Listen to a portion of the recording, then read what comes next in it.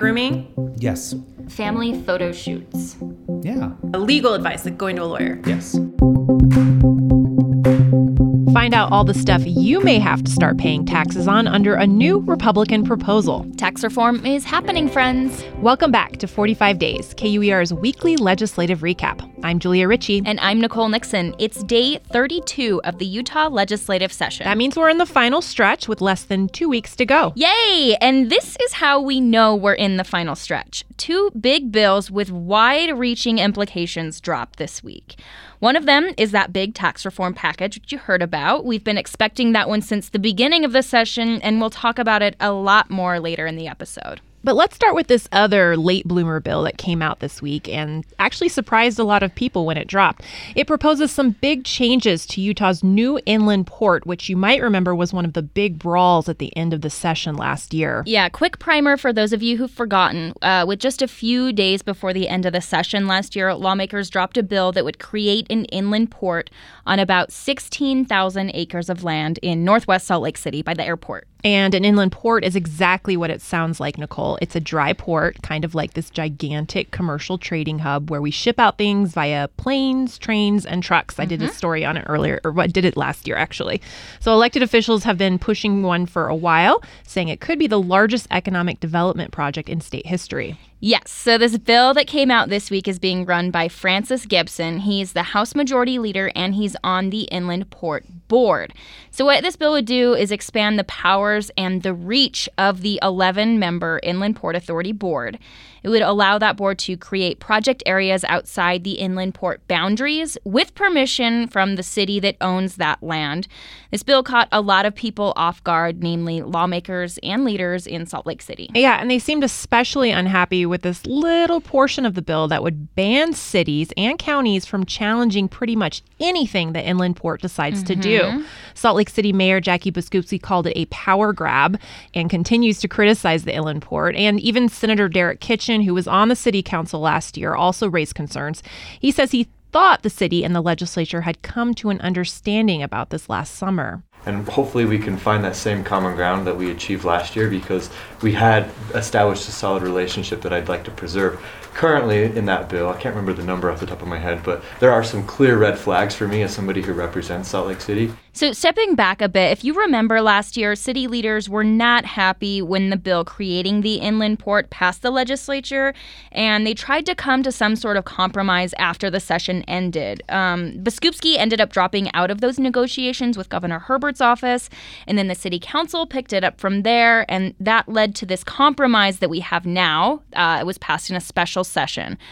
It doesn't really seem like things have changed much since then. Not at all. Yeah, I talked to City Councilman James Rogers, who's on the Inland Port Board. He told me that he's been having very productive conversations with Gibson since the bill came out, and Rogers sounded like he thought that they could reach an agreement. When I asked him about the mayor's response, he said that she is completely irrelevant on the Hill. Yikes. He said that the city council is the one that has good working relationships with Republican lawmakers. But we should note that this is sort of a negotiating tactic that we've seen former Speaker of the House Greg Hughes use and now Francis Gibson using, that they go to sort of an extreme position, right? Which is to say that you can't sue us over anything we decide to do as a port board. And then if they put something crazy in to bring people to the table. Exactly. Yeah. And this bill will definitely see some changes before the end of the session. But kind of going back to the project areas outside the inland port boundaries, Gibson says what he wants is to create what he calls a hub and spoke model for the inland port, where resources from like rural parts of the state, say coal from central Utah, could be shipped to its destination directly from Carbon County, as opposed to having to come up to Salt Lake City and then being shipped out. So Gibson says this would bring economic opportunity to those parts of the state and would cut back on pollution in the Salt Lake Valley, which is something that environmentalists have been especially concerned about. Right. And Councilman Rogers actually really likes the hub and spoke idea, too. He's been pushing for it. He's been saying he wants it to happen. And he says he's still talking with Gibson about the bill. So definitely we will see some new versions of this before the end of this session. Okay, Nicole, let's pivot for a minute to another perennially controversial issue that percolated this week. We call them ballot busters. Yes. As you all know, lawmakers have already changed 2 of the voter-approved ballot initiatives from last fall. The first, Proposition 2 for medical marijuana, was changed in a special session in December, just a month after it passed. Yeah, and Proposition 3 for Medicaid expansion was completely rewritten in weeks 1 and 2 of this session, which caused a lot of anger among its supporters. Yeah, and now lawmakers are looking at changing the rules for how ballot initiatives are run. They have a handful of bills that got their first hearing this week. Yeah, so I attended this hearing, and the first one was from Representative Brad Daw, who's no friend of the ballot initiative. His would delay implementation of successful ballot measures, and he tried this one last year, too, before any of these measures actually passed. But essentially, his legislation would mean that any ballot measure without a tax increase, it would go into effect 60 days after the next legislative session. And for any ballot measure with a tax increase, it would go into effect the next fiscal year starting in July. So in other words, no ballot measure would go into effect until lawmakers have a chance to review or modify them. Exactly. Or change them or overhaul them or delete them or whatever. Naturally, this raised concern with the 2 Democrats on the House Government Operations Committee, where this bill was heard, and led to a pretty terse exchange between Representative Daw and Representatives Patrice Arent and Jen Daly Provo. How many times are you aware of us having to be called into special session to deal with a proposition over the last few decades? Over a proposition? Once. Thank you. How many is it for other reasons, just off the top of your head? It's usually a couple times a year. Okay, thank you. I have to say that after watching the Michael Cohen hearings this week, I'm a pretty big fan of a very sharp cross-examination, you know? Yeah, there were 2 other bills in this committee, too. One would move up the deadlines for turning in ballot petitions, and it would also change the number of signatures required for a ballot measure to get on the ballot in the first place. Right. So this would mean that instead of a statewide total of 113,000 signatures, which is what you need right now, a ballot initiative would have to get more like 115,000. Why raise it, though? So the current signature threshold, I know this is a little confusing, it's based off of 10% of voters who cast ballots in the last presidential election. This bill would change that threshold instead to be 8% of current active voters, which is just any voter who voted in the most recent election cycle or just registered to vote. So the lieutenant governor's office is the one who's pushing for this change, and he says that it's a more stable measure of a population over a period of time and would more accurately reflect current voting patterns. Got it. So the last ballot buster is from Representative Norm Thurston, who was unhappy with what he called the games that dueling ballot initiatives, Keep My Voice and Count My Vote, played in trying to collect and certify and decertify signatures last year. Right. And without getting too into the weeds about this, Count My Vote, which would have cemented the dual pathway to the ballot, Primary ballot, and Keep My Voice were kind of feuding last year. And Count My Vote appeared to have met the required number of signatures, that 113,000. But then the Keep My Voice opponents kind of ran around and convinced a lot of voters to take their names off of the Count My Voice Count My Vote petition. I'm telling you, it's really confusing. I know, I keep messing it up. But it worked. So they got enough voters to take their names off of the CMV petition, and they kept it off the ballot. Right. So Thurston's bill would require signature packets to be turned in on a rolling basis, and it would give anybody who signs a petition a 90-day window to remove their signature, instead of having this like 30-day set window at the deadline. Right. And they'd also have to post the names of everyone who signs onto a petition online so that voters and ballot initiative organizers can see this updated tally. Seems kind of creepy. Yeah, I don't think a lot of people are going to be fans of that provision. So Thurston says this would even the playing field for both sides of an initiative. And it should be noted that Thurston is also not a big fan of any of the ballot initiatives that passed last year. And I think that's why some critics find it so concerning that Republicans continue to tinker with the ballot initiative law. It's already really hugely cost prohibitive and tedious to even pass one of these things. Yeah, and if these ballot busters pass, it'll probably be even harder. Yeah, so before our listeners get too mad about this, we should note that there are only 2 weeks left, so it's possible not every single one of these bills will get through. Especially when Republican leaders are already pushing this big tax reform bill. I almost forgot about taxes, actually. Yeah, me too. So luckily, we talked to an expert this week, and we'll hear more about what lawmakers are planning when we come back. Hey 45 Days listeners, it's Nicole. If you're a fan of our podcast, or even if you're listening for the first time, you're someone who knows that coverage of state politics and local news is really valuable. You know how important it is for a news organization to cover every single day of this 45-day legislative session.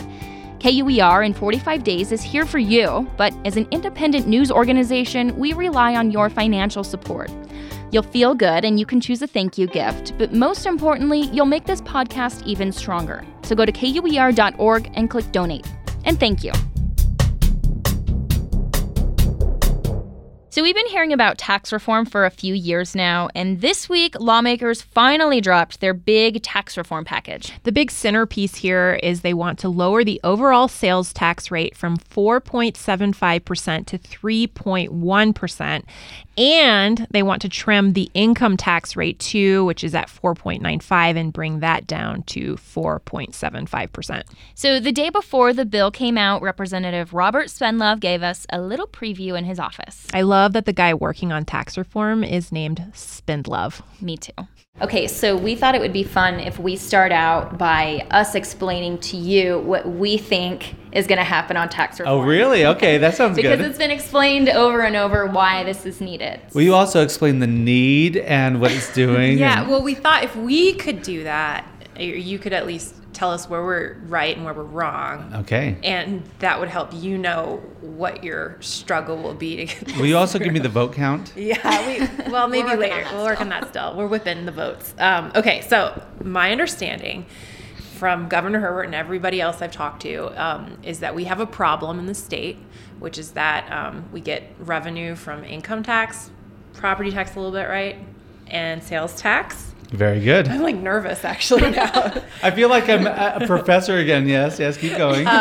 And that the sales tax is what has been dragging us all down for the last couple decades because people are not buying things from brick and mortar stores like they used to. So for the last several decades, the amount of money we've been bringing in through sales tax has been declining. And also Utah's economy Keep is changing, going. right? We're not buying as many tangible goods. People are purchasing more, spending more money on services. You know, we're more of a white collar economy now. Right. So that's the reason why. So what you all are proposing or will be proposing is to tax a lot more things that are not currently taxed at the same time as lowering the overall rate at which we are being taxed, which could potentially result in a net sales tax cut. Very good. Can we do it? Yeah. Yay. Now, if you'll just speak to every legislator and explain that to them. But, I mean, you're totally right. I mean, this is a result of changes in our fundamental economy. The sales tax was first instituted in Utah in the year 1933. And it's still largely based on a 1933 economy. But now you look at our modern economy and it's totally changed, where the majority of the purchases that people make now are services. I should say the majority of the economic activity is service-based, especially in our state. It's becoming more so that way. But our tax system is still based on the purchase of goods. So, you know, if you go back, 12 years ago in 2007 was the last time we had major tax reform. And that tax reform was focused on the income tax. And we really did. We fixed the income tax system so it's better now. But we didn't really touch the sales tax system. So now what we've seen is we have to come in and we have to do for the sales tax what we did for the income tax 12 years ago. So let's get into what's actually in the bill. First off, we've heard about the $225 million tax cut that Governor Herbert has asked for and the leaders have asked for. Is that still part of the equation here? It's still part of the discussion, but what we want to do is get the bill out as quickly as possible. Believe it or not, that is one of the goals, to get it out as soon as possible. And then we can have more discussions. But right now, the bill does not contain the $225 million tax cut. So what kinds of new taxes will we see in this bill? Could we thought about doing like a lightning round with you of things that are not currently being taxed. Yep. That will be taxed. Do you want to do the lightning bill. round? Yeah, let's do it. Okay. So haircuts. Yes. will be taxed. They will be taxed. Okay, if it passes, we should say. We Yes. should always have that caveat, right? Yes. Legal advice, like going to a lawyer, Yes. would be taxed. Okay. Limos and car rentals. Yes. Doctor visits. Not necessarily. That's an interesting one. Do you want me to do you want to come back to it, or do you want me to explain it? You could go ahead and explain it. Yeah. Okay. So there's a few areas we wanted to cover. Every major part of the economy. Healthcare is one of the tough ones because there is an affordability problem with healthcare. We don't want to be, if someone has to go in for brain surgery, we don't want to be then throwing on another tax on top of that. And then there's also collection issues. When you go to the hospital or the doctor, you have that laundry list of different services, and how do you do all those separately? So what we did instead is we have a 1%, what we call an excise tax on health insurance. Right. Okay, pet grooming. Yes. Family photo shoots. Yeah. People love that here, so People do love that. that could actually get you in the most that trouble. alone is going to kill the bill. Yeah, exactly. Okay, how about like landscaping? Landscaping. Like Oh, yard yes. care. I was thinking of like landscaping on your computer. Yes, landscaping is part of it. And then we've already talked about this a lot, but streaming services like Netflix Yes. are going. Okay, Yeah. could be taxed. What about cell phone bill? Yeah, that's a good question. I don't know if that's taxed already or not. I think it might already be taxed. Okay, well, there you go. If it's not, it's in. Okay. One other area that you didn't ask about is we're even going into real estate. Oh, which is a big deal here because Which is there's another so big many deal. realtors and developers who Well, are also members of the legislature. But the policy concern is all I care about. Yeah. And the policy concern is we've got a housing affordability problem, and we don't want to be driving up housing prices, and exacerbating that problem. But at the same time, same with healthcare, we need to be going into every major industry. So what we're really doing with this is we're doing it's called a transfer tax. So every time a home is transferred, there will be it's literally a 0.075%. So it's like less than 0.1% of a tax on the sales price of that property. So will this feel like a tax cut to average Utahns? What will that impact be? Because you're taxing a lot more things, even though the entire rate is going down and it's revenue neutral. Yep. So one of the things we know is that it tends to be higher income families and individuals that use services. And so one of the benefits to this is, like I said, that regressivity. This will make our tax system more progressive. So and what we did a little analysis on the typical family in Utah. And when you say typical, there's a technical word, it's the median, right? So the median age in Utah is 31. The median household size, believe it or not, is 3. So 2 adults and 1 child. I know, isn't that crazy? Which is a lot bigger than the rest of the country. And the median household income in Utah is $65,000. So we said, okay, let's model that typical family. And what we found is that typical family will see their taxes go down by $634 as a result of this. Sales tax. Or all. Because there's that little reduction on the income tax too. But the net benefit to that typical family is over $600. I'm just curious if the food tax, if that is part of this proposal. It's not specifically right now. I mean, I guess the short answer is we're not touching the food tax right now. Okay. So either increasing or decreasing. It's been a political non-starter for some time. So, we feel like there's other ways to try to accomplish the same objectives. So, but then again, there's still 2.5 weeks left to go, so you never know. How many what'll ways happen. to skin a cat, right? That brings us to our last question. Our question. Okay. Does the legislature have the political will to do tax reform, especially after a rather bruising fight over Medicaid earlier in the session? What I can tell you is this continues to be the number one priority for the governor, the Speaker of the House, and the President of the Senate. They are 100% on board. We're working together, and we will make this happen. It will happen. Wow, I've never seen anyone so sure. Thank you, Representative Spendlove. Thank you. Thanks. Hey, it's Julia Ritchie from 45 Days. Every week, Nicole Nixon and I break down the latest news and bills coming out of the Utah legislative session. And then we try to predict what's going to happen in the coming week. If you enjoy the podcast, you should sign up for the 45 Days newsletter. It's like our show, except it's an email, and you read it. Let us send you email. Sign up at 45days.org.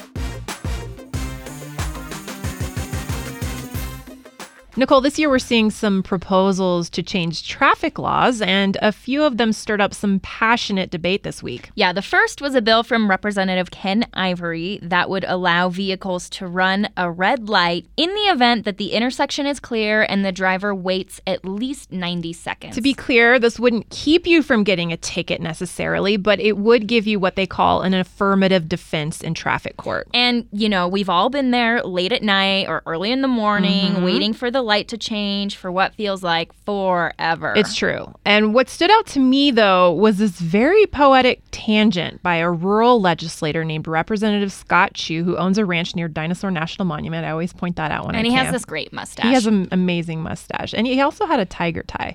I know a lot about this guy for some reason. He's opposed to this bill and can't understand why people are always in such a hurry. He said we should all stop and smell the roses or listen to the meadowlark. It has a beautiful song. Some of you say you know what that song sounds like. But some of you say, in fact, the majority of you say you wouldn't recognize it if you do that. But I would venture to say that a lot of us here don't realize that the meadowlark is one of the phenomena of nature. And if we had time and sat and sitting at a light, you could roll your window down and listen. You might understand that like the hoot of an owl, it doesn't echo, and the flight of a bumblebee, that nobody can explain why it can fly, because aerodynamically it's not supposed to. The meadowlark has a voice that the Doppler effect doesn't have any effect on. And I just bring that up about that we ought to try to stop and smell the roses, or maybe the cut alfalfa or the fresh fallen rain, and not be quite so concerned about hurrying through a red light, which might... That was actually beautiful. But were they actually whistling on the House floor there? Yeah, they were. That's why I think it was kind of one of those amazing, like, is he really just stream of consciousness? You're like, is this really all happening right now? Yeah, it's all happening. I have to admit, though, Chu does have a point about being in a hurry. Yeah. The House still passed Ivory's red light bill, though, just barely with a vote of 39 to 34. That leads us to another bill, though, that had a much different fate. Less than 20 minutes after Ivory's bill got the green light, Representative Carol Moss suffered a narrow defeat with a bill penalizing talking on cell phones while driving. So why will it improve driver safety to require drivers to talk hands-free only? Studies have shown that people change behavior when we have well-crafted laws, strict enforcement, and provide good public education. Again, this is the history of seatbelt use. Moss's bill would have still allowed you to talk on a Bluetooth earpiece or a dashboard system or a speakerphone. You just wouldn't be able to hold the phone. And she pointed to reams of research showing that in states with similar laws, crashes have decreased. Her point was that Utah's laws are kind of unenforceable right now. It's actually against the law to hold a phone or text while driving. But, and here's the big but, you can only be ticketed for it after being pulled over for another moving vehicle violation. So that's what highway patrol officers were telling her, is like, we can't really pull someone over because we saw them texting. We can't. You have to pull them over for a light out or running a red light or something like that. And then you can get cited for both things. Right. And so Moss says because no one's being ticketed for these offenses, the number of crashes involving a phone has increased for something like 6 straight years in Utah. And most of the objections came from more libertarian-leaning members who say that they don't think this bill would make that big of a difference, and it would just mean more fines for people. This was a big blow to Representative Moss, who's brought this up for several years now. She says texting and driving poses as big of a threat to road safety as alcohol, and she really wants the state to get serious about this, especially after lowering its DUI limit with the main argument of public safety last year. Moss had another bill this week that died in a Senate committee. It would have allowed bikes to roll through red lights and stop signs. So Utah's Republican majority is sending really conflicting messages this week about road safety. Yes to cars running red lights. No to bicycles running red lights. Also no to seatbelts on buses, which we didn't even tell you about that one, but it's not happening. And a big fat no to hands-free cell phone use. On the plus side, a bill to allow autonomous vehicles is close to passing both chambers, so maybe we won't even have to worry about terrible Utah drivers for that much longer. Seriously, they're the worst, though, and I've lived in like 5 states. I'm worried I might actually be one because I've only ever lived in Utah. You know, Nicole, I'm not going to say anything, but there are Lime and Bird scooters out there Yes! now. Love those things. 45 Days is a production of KUER News. This episode was produced by Roddy Nickpour with original music by David Whited. Be sure to subscribe to our newsletter going out every Monday. To do that and to find more local news and legislative coverage, visit our website at kuer.org. And if you have a terrible driving story, please send it to me so I don't feel alone. We have an email now at 45days@kuer.org. And you can always find us on social media too. I'm at Julia Ritchie, RITCHEY. And I am at _NIXO. See you next week.